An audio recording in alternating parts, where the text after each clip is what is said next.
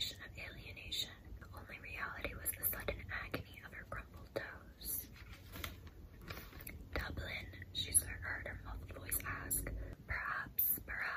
Perhaps they meant Dublin, New York. Dublin, Ireland, Calvin Carter said, down a long, echoey tunnel, destroying the last of her hope. I can't believe this is happening to me. Ireland, small wet place across the Irish Sea, Mary offered kindly. Where they drink a lot, Lisa said faintly, and they never stop talking.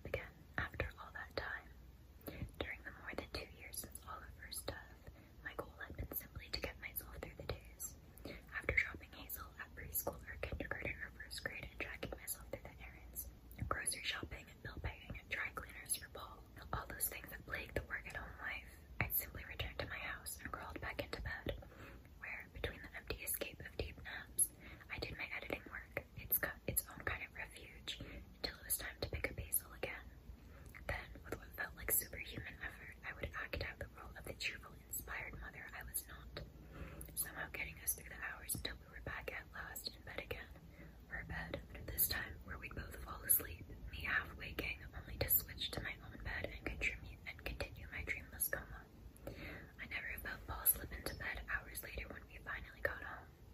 Really as if I were not alone, except when taking care of Hazel or working. And then I operated on automatic pilot, numb, simply soldiering on. But this year, with the first signs of spring in my New Jersey town, a slowly gentrifying commuter and college hub where octogenarian Dominics and Giuseppe's bordered 30-something Manhattan transplant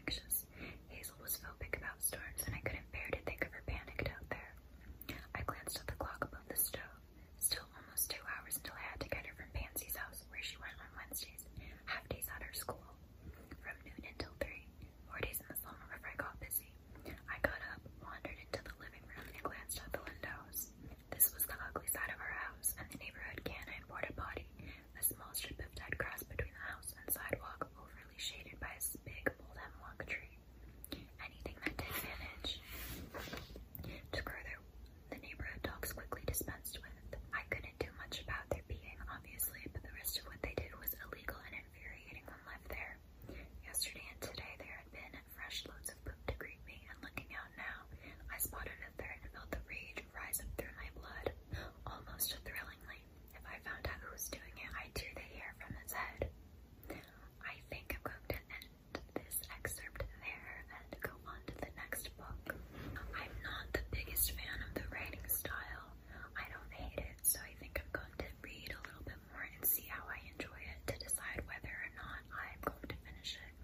If I get really invested in the characters and the story, I will finish it, but if I don't get really invested by at least chapter 5, that is not a book I will be finishing. The next book we have is Anybody Out There by Marian Keyes. I actually started reading this recently and I'm quite enjoying it.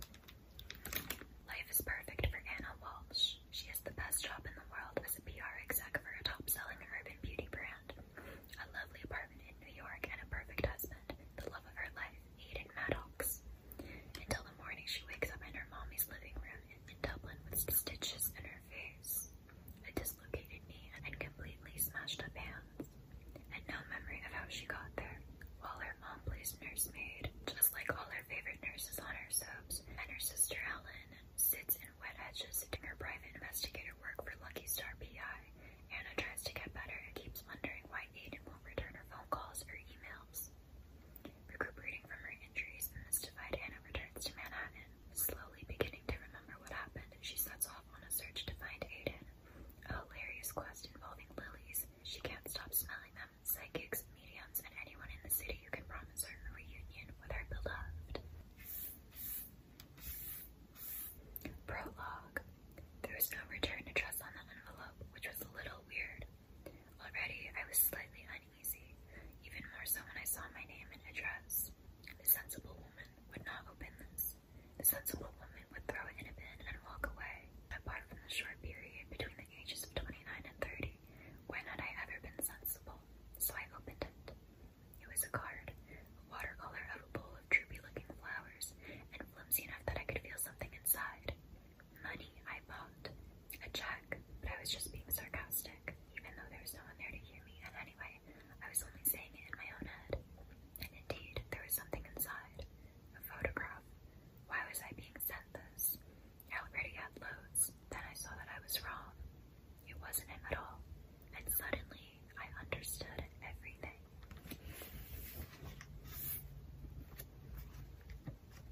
Part 1, Chapter 1. Mom flung open the sitting room door and announced, "Morning, Anna. Time for your tablets." She tried to march briskly, like nurses she'd seen on hospital dramas, but there was so much furniture in the room that instead she had to wrestle her way towards me.